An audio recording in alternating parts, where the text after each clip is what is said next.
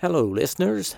As an enhancement to your listening experience, I am now going to present these archive episodes unedited in their entirety, which includes all of my afterthoughts.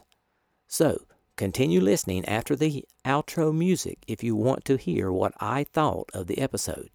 And if you're enjoying the podcast, please support it by going to the homepage, spacerockethistory.com, and clicking on the orange donate button or the Patreon link.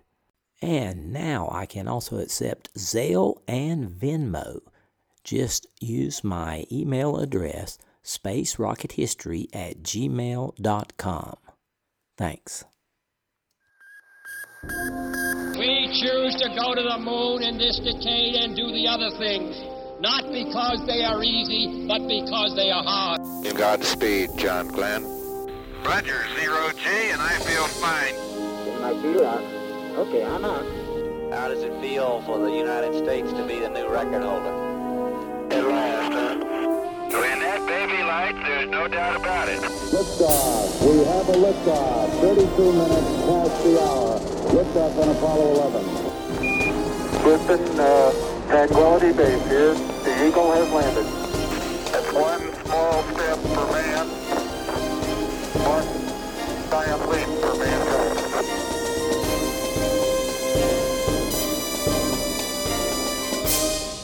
Hello and welcome. This is Michael Annis, and you're listening to episode 242 of the Space Rocket History Podcast. And now, Apollo 12, The Launch, Part 2. Just after the Saturn Apollo disappeared into that low cloud cover, lightning struck near the spacecraft, although exactly how close is still being debated. You'll see and hear Conrad, that is, say a few seconds later that he has lost his inertial platform and the spacecraft power system has cut out. At 10:22 a.m. Houston time, Apollo 12 began its journey to the moon's ocean of storms, thundering from the launch pad into an overcast sky. Pete Conrad could not restrain his glee at once again leaving the Earth, reporting, "This baby's really moving." Within seconds, the Saturn disappeared into the overcast. The clouds muted the sound and glowed for a few seconds with red-orange fire. The tempo of the air-ground communications indicated the Yankee Clipper was off to a good start. Dick Gordon reported, "Looking good, the sky is getting brighter." But this message was followed by a brief, "uh-oh."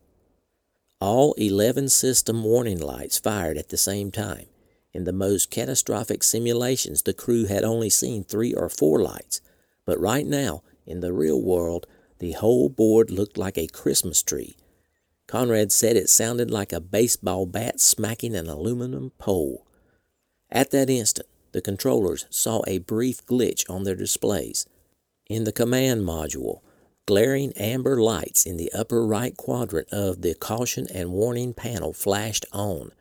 Conrad yelled to Gordon and Bean, "What the H word was that?"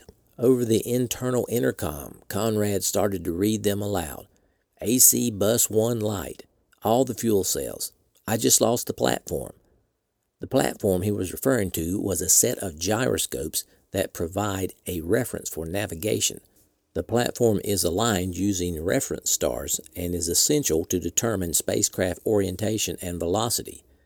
Platform loss during the launch phase is a serious problem.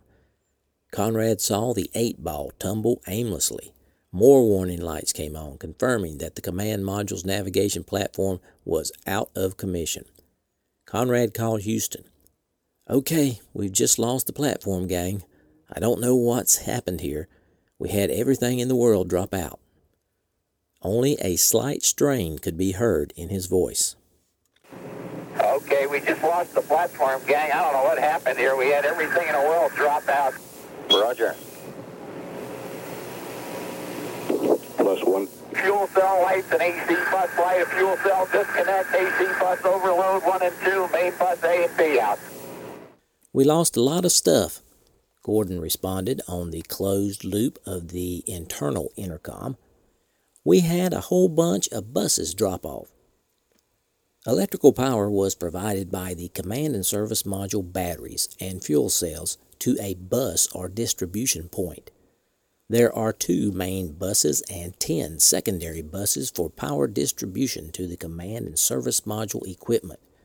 36 seconds after launch, observers saw a brilliant flash of lightning in the vicinity of the launch complex. Initially, they did not report it because they were just too busy. Pete Conrad glanced over to the center panel and was startled to see almost every light that had anything to do with the electrical system glowing brightly.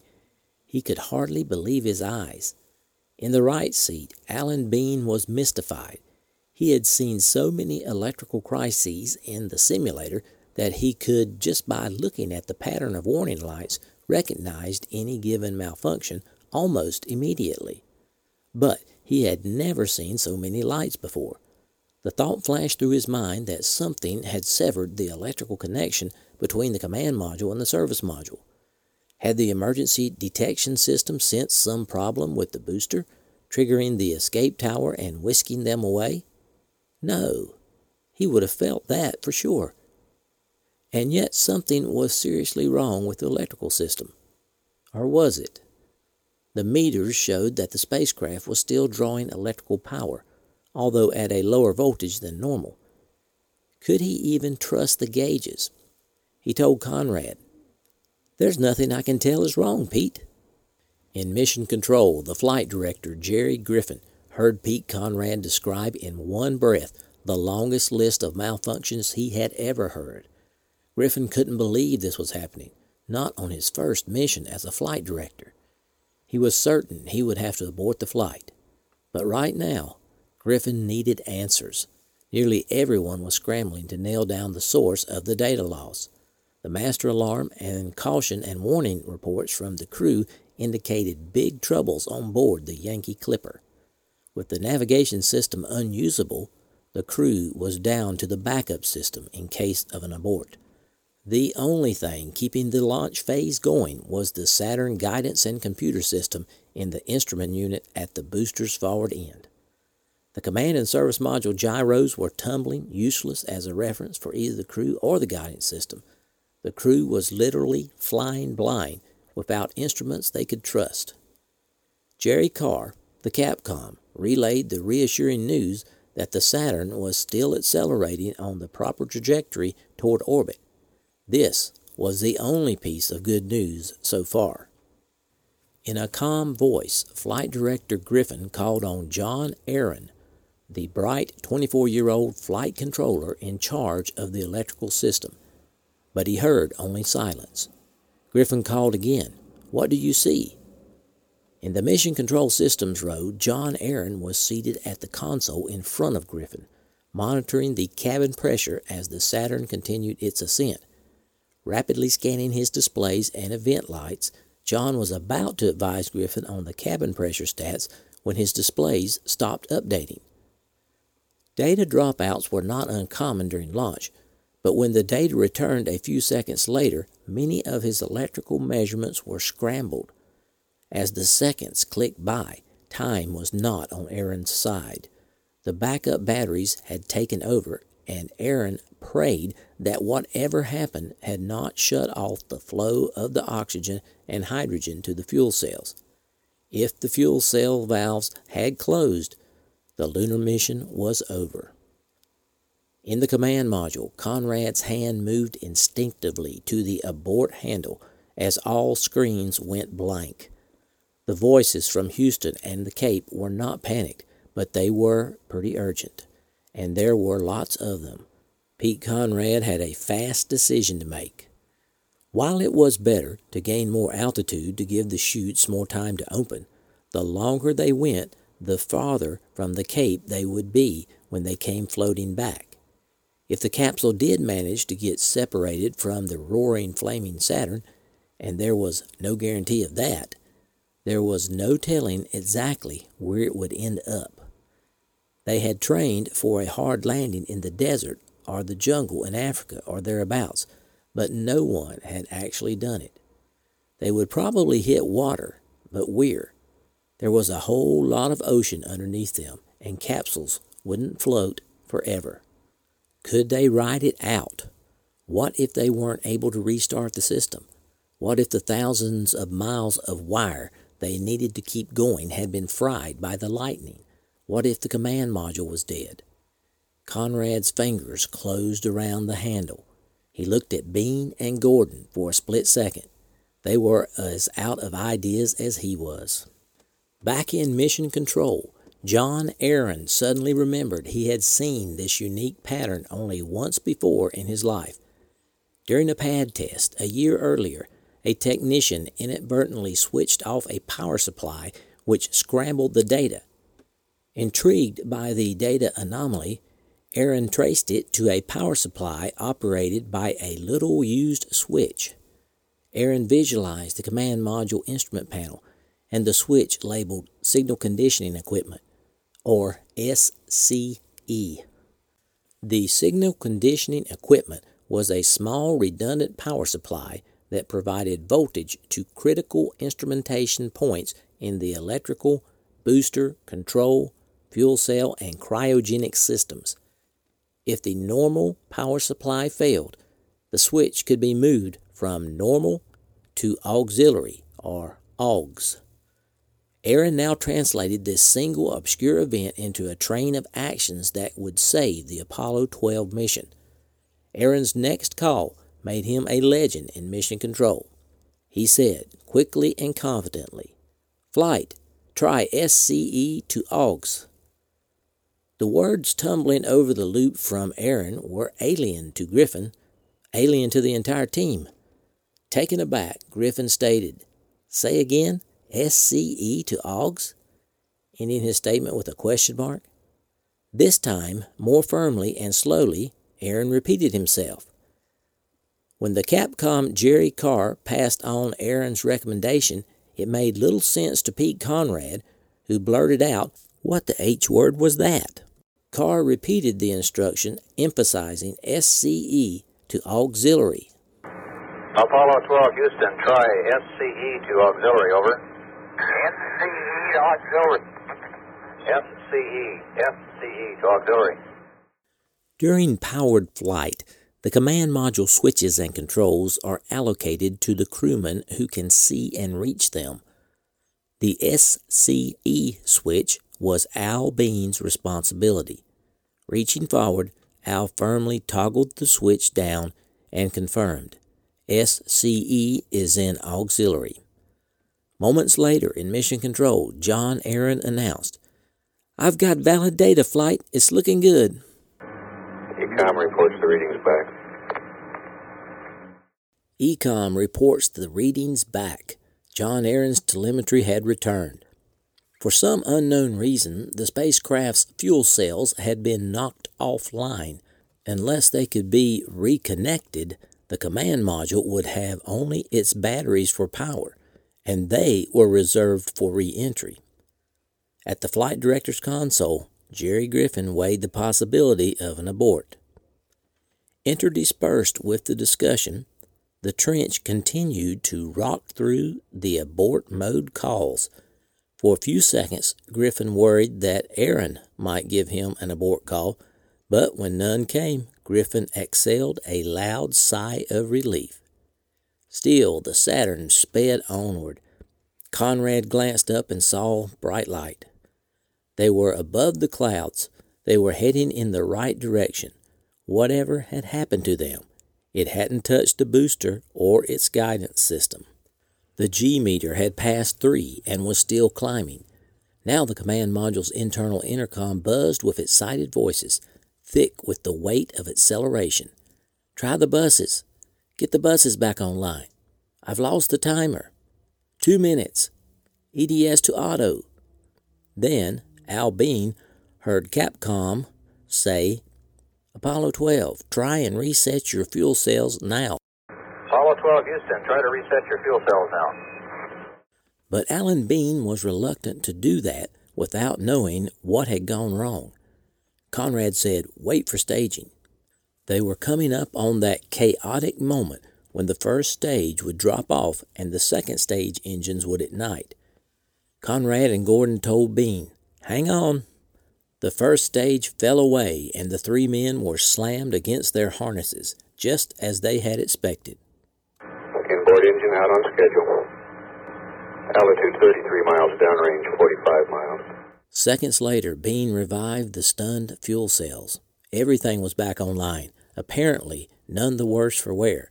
As the second stage did its work, Conrad offered the theory that they had been struck by lightning. Got a good S2, guys. Roger, we copy, Pete. You're looking good. Good staging and good thrust on the second stage. We've had a problem here. I don't know what happened. I'm not sure he got hit by lightning. Conrad's suspicions would soon prove to be correct. As it lifted off, the Saturn had trailed a column of flame and ionized gases which stretched all the way to the ground. Tearing through the rain clouds, it became the world's longest lightning rod.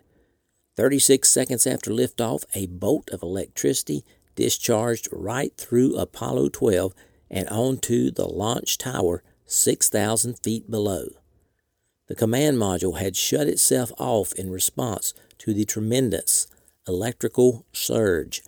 A second strike at 52 seconds, unnoticed by Conrad and his crew, had wiped out the navigation platform. Both lightning bolts were recorded by an automatic movie camera near the launch pad, as analysts would later discover. Right, Pete. Your fuel cells look good down here.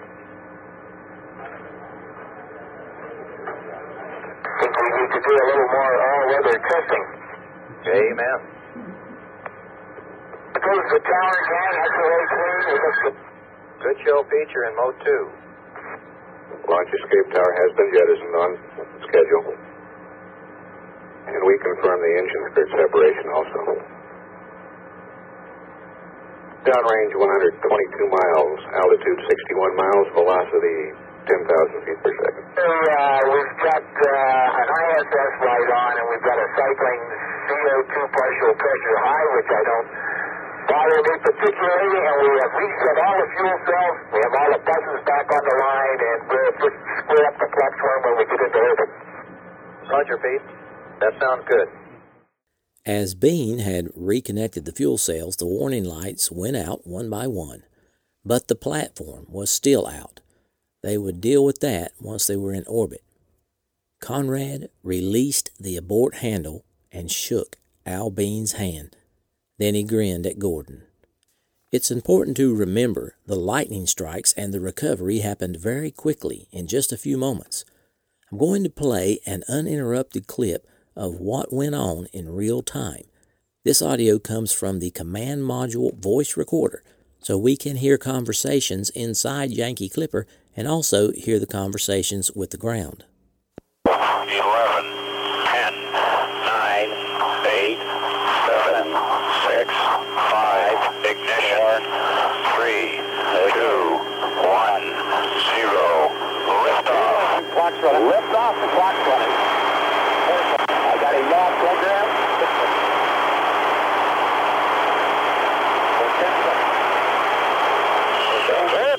Ready to clear the tower. I got a pitch and a roll program, and this baby is really going. Man, is it 20 seconds. That's a lovely liftoff. That's not bad at all. Everything's looking great. Sky's getting lighter. Okay. 30 seconds. Looks good. Roll start late. Move. Roger, Pete. The hell was that? Lost a whole bunch of stuff. I don't know. Some buses. Mark 1 Bravo. Roger, we had a whole bunch of buses drop off. That's nothing. It's nothing. I think it's... What we got? I can't see. There's nothing wrong. AC bus 1 light. All the fuel cells. I just lost the platform. All I got is EDC. Yeah. Okay, we just lost the platform, gang. I don't know what happened here. We had everything in the world drop out. I can't, there's nothing I can tell is wrong, Pete. I got 3 fuel cell lights, an AC bus light, a fuel cell disconnect, AC bus overload 1 and 2, main bus A and B out. I got AC. You got AC? Yeah. Maybe just the indicator. What do you got in the main bus? Main buses are both indicating 24 volts. Huh?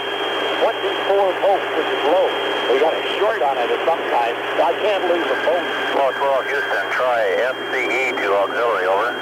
Try FCE to auxiliary. What the hell is that? Fuel cell FCE to auxiliary. Try the buses. Get the buses back on the line. Everything looks good. FCE to aux. The GDC is good. Stand by for the, I've lost the event timer. 1 Charlie. One Charlie. 2 minutes, EDS auto is off. Yeah. EDS auto. 12 Houston, go for staging. Roger, go for staging. We had some really big blips, gang. One of the buses for you, though. Stand by. Center engine. Okay. 12 Houston, try to reset your fuel cells now. So reset fuel cells. Wait for staging. Yeah. Hang on. 25. 27. 32.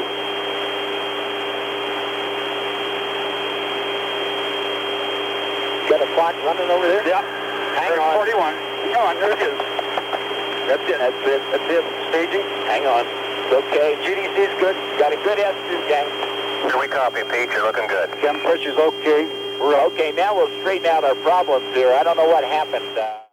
The second stage continued its long, smooth push, and inside Yankee Clipper, tensions evaporated. Pete Conrad let out a giddy, high-pitched giggle, like a schoolboy who had just sneaked out of class without getting caught. Then he laughed, and Gordon and Bean laughed with him, saying, "Was that ever a sim they gave us?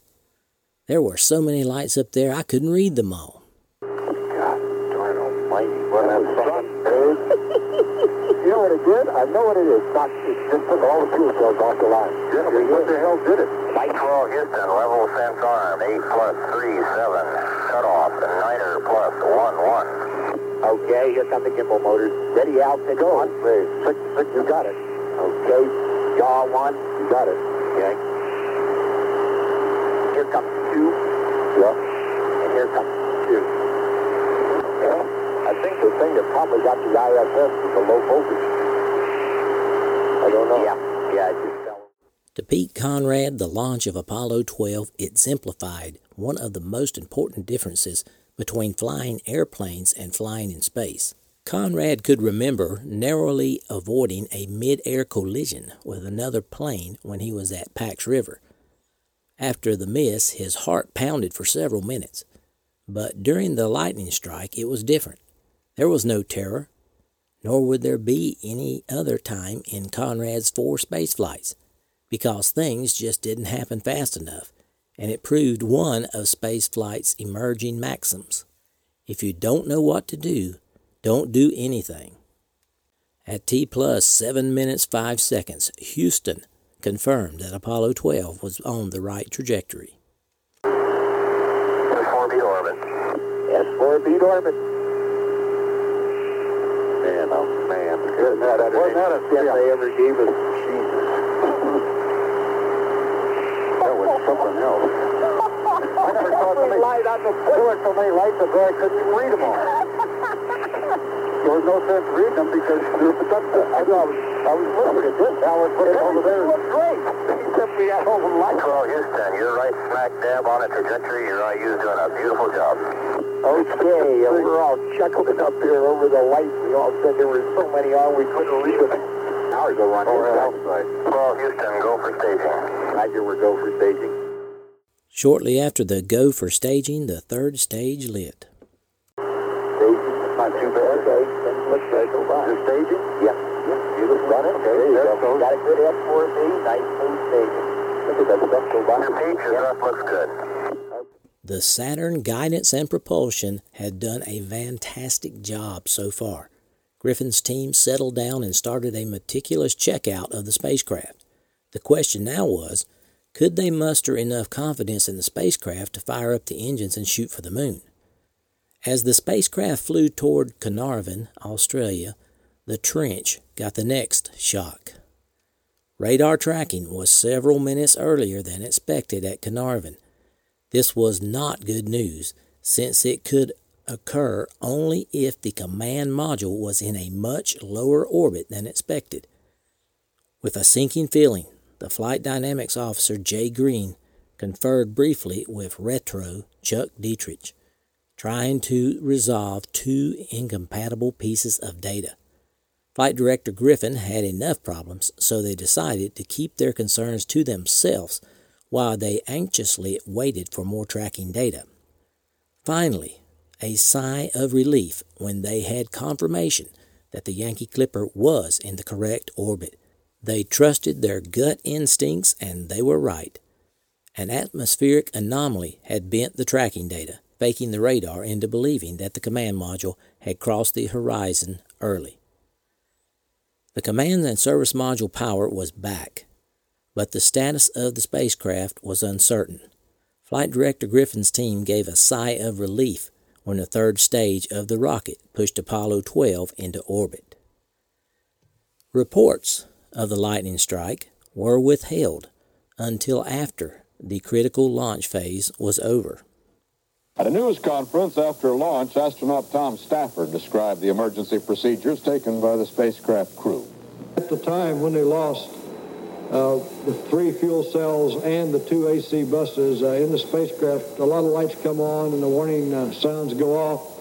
I think Pete Conrad and the whole crew should be really commended for keeping a cool head there and reacting just like they should, since our own instrument unit went out and started to spin on him. However, he was looking at the rate gyros as the backup instrument, made his own analysis real fast and said, let's press right on.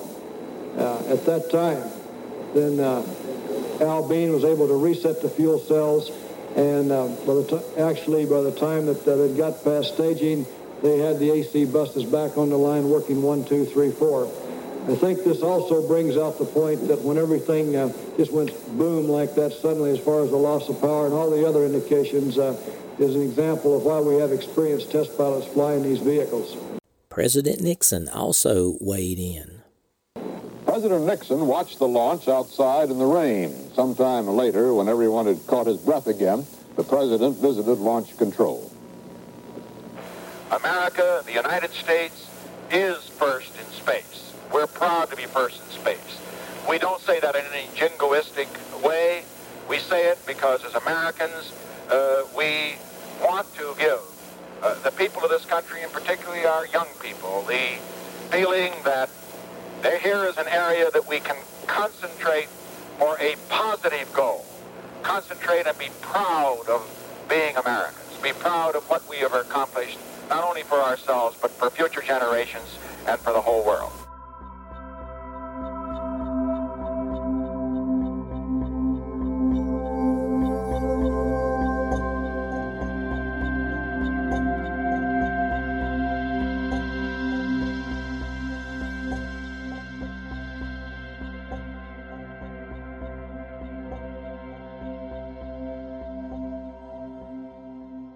Salutations from Central Alabama. This is Michael Annis, your host, and I wanted to say thanks for listening to episode number 242 of the Space Rocket History Podcast entitled Apollo 12, The Launch Part 2. Hope you enjoyed this episode. It was a pleasure to bring it to you. I want to give a big shout out to all my longtime listeners. Thanks for staying subscribed, and extend a warm welcome to my new listeners. I'm glad you're here. In case you haven't heard, the first 43 episodes of the podcast are now available on the Space Rocket History Archive podcast. Make sure you check that out. Today, we salute my Patreon donors. Patreon donors give a small amount monthly to support the podcast. Thank you, Patreon donors, for honoring your pledge this month. Had several afterthoughts about this week's episode. First of all, I want to give credit to my sources. A Man on the Moon by Andrew Chaikin.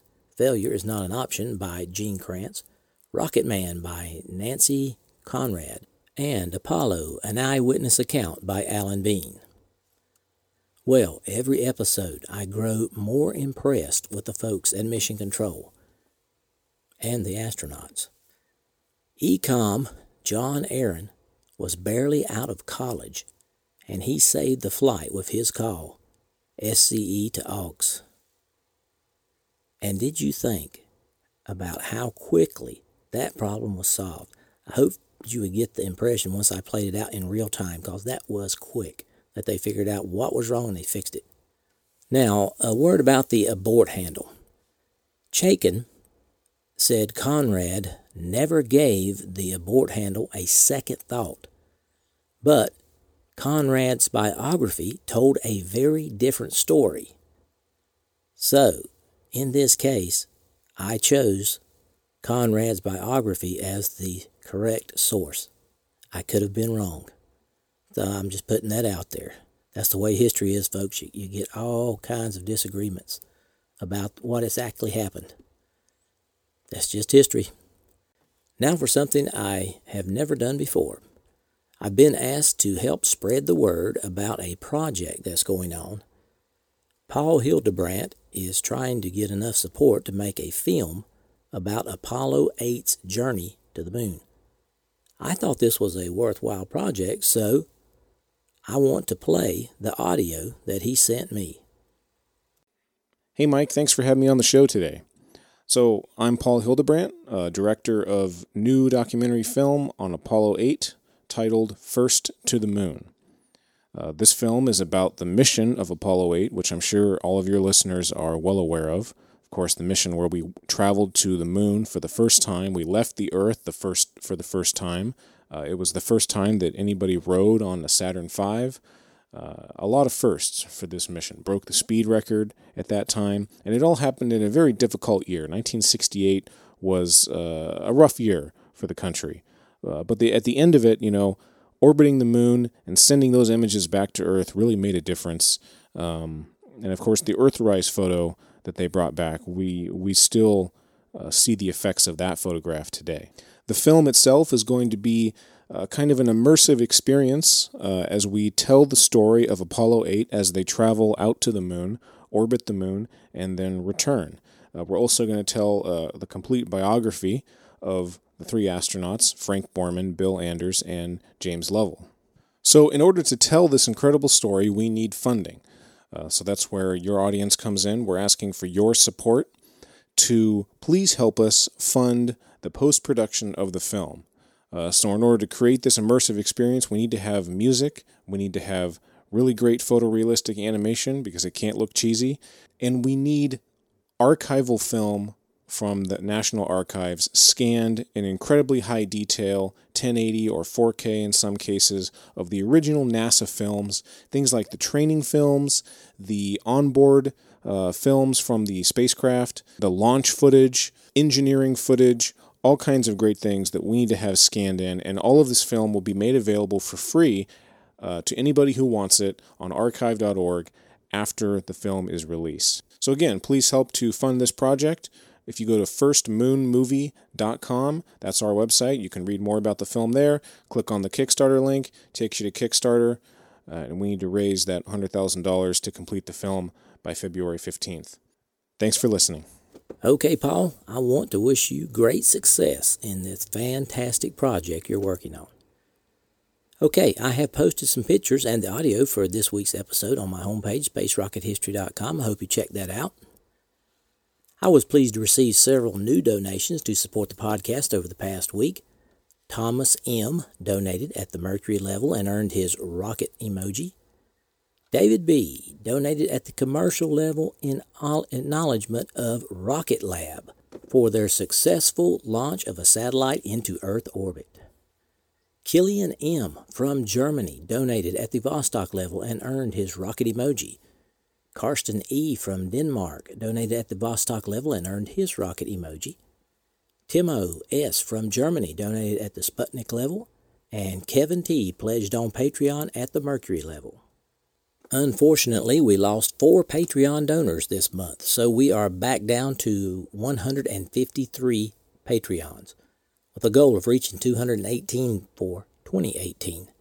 And our overall donors have reached 181, with a goal of reaching 418 in 2018. For those of you who are enjoying the content provided here and have not donated yet in 2018, please consider supporting the podcast if you're financially able. Keep in mind, Space Rocket History is entirely listener-funded. To make a donation, you can go to the homepage, spacerockethistory.com, and click on the orange Donate button, or you can click on the Patreon link and become my patron on Patreon. Or you can mail me a check To do that, just email me, mike@spacerockethistory.com. For those of you who have already donated for 2018, I certainly appreciate it. I have an item to give away this week. It is the official Space Rocket History logo vinyl refrigerator magnet. It has a picture of the official SRH logo with the rockets. To select the winner, I gave every 2018 donor a number. I put the range in Google's random number generator and got the number for George Lauder. That's George Lauder. If you would please email me, mike@spacerockethistory.com, and tell me your address, and I will mail this out to you. This is the end of content for this episode. You are welcome to stay and listen to my off-topic thoughts if you want. Thanks for sticking around, folks. Hope you enjoyed that episode. Next week we will have translunar injection and the coast of Apollo 12. As I record this, I have just watched the live stream of the Falcon Heavy launch, and it was fantastic. I want to give a super shout out to SpaceX and the highest congratulations for the successful launch of Falcon Heavy. Could you believe that? The simultaneous landing of the two side boosters. It was just incredible. I didn't make it to the Cape to view it in person, but as I said, I watched the live stream, and I was just so pleased with it. We have been waiting for this launch for years through the endless technical problems and delays. I am just elated at this moment that we finally got to see it today. What a giant leap for SpaceX. They now have an operational booster powerful enough to take people to the moon and maybe Mars. Absolutely fantastic. So my big congratulations to SpaceX. On that note, I'm going to close out. I hope to have episode 243 posted by next Thursday. So long for now.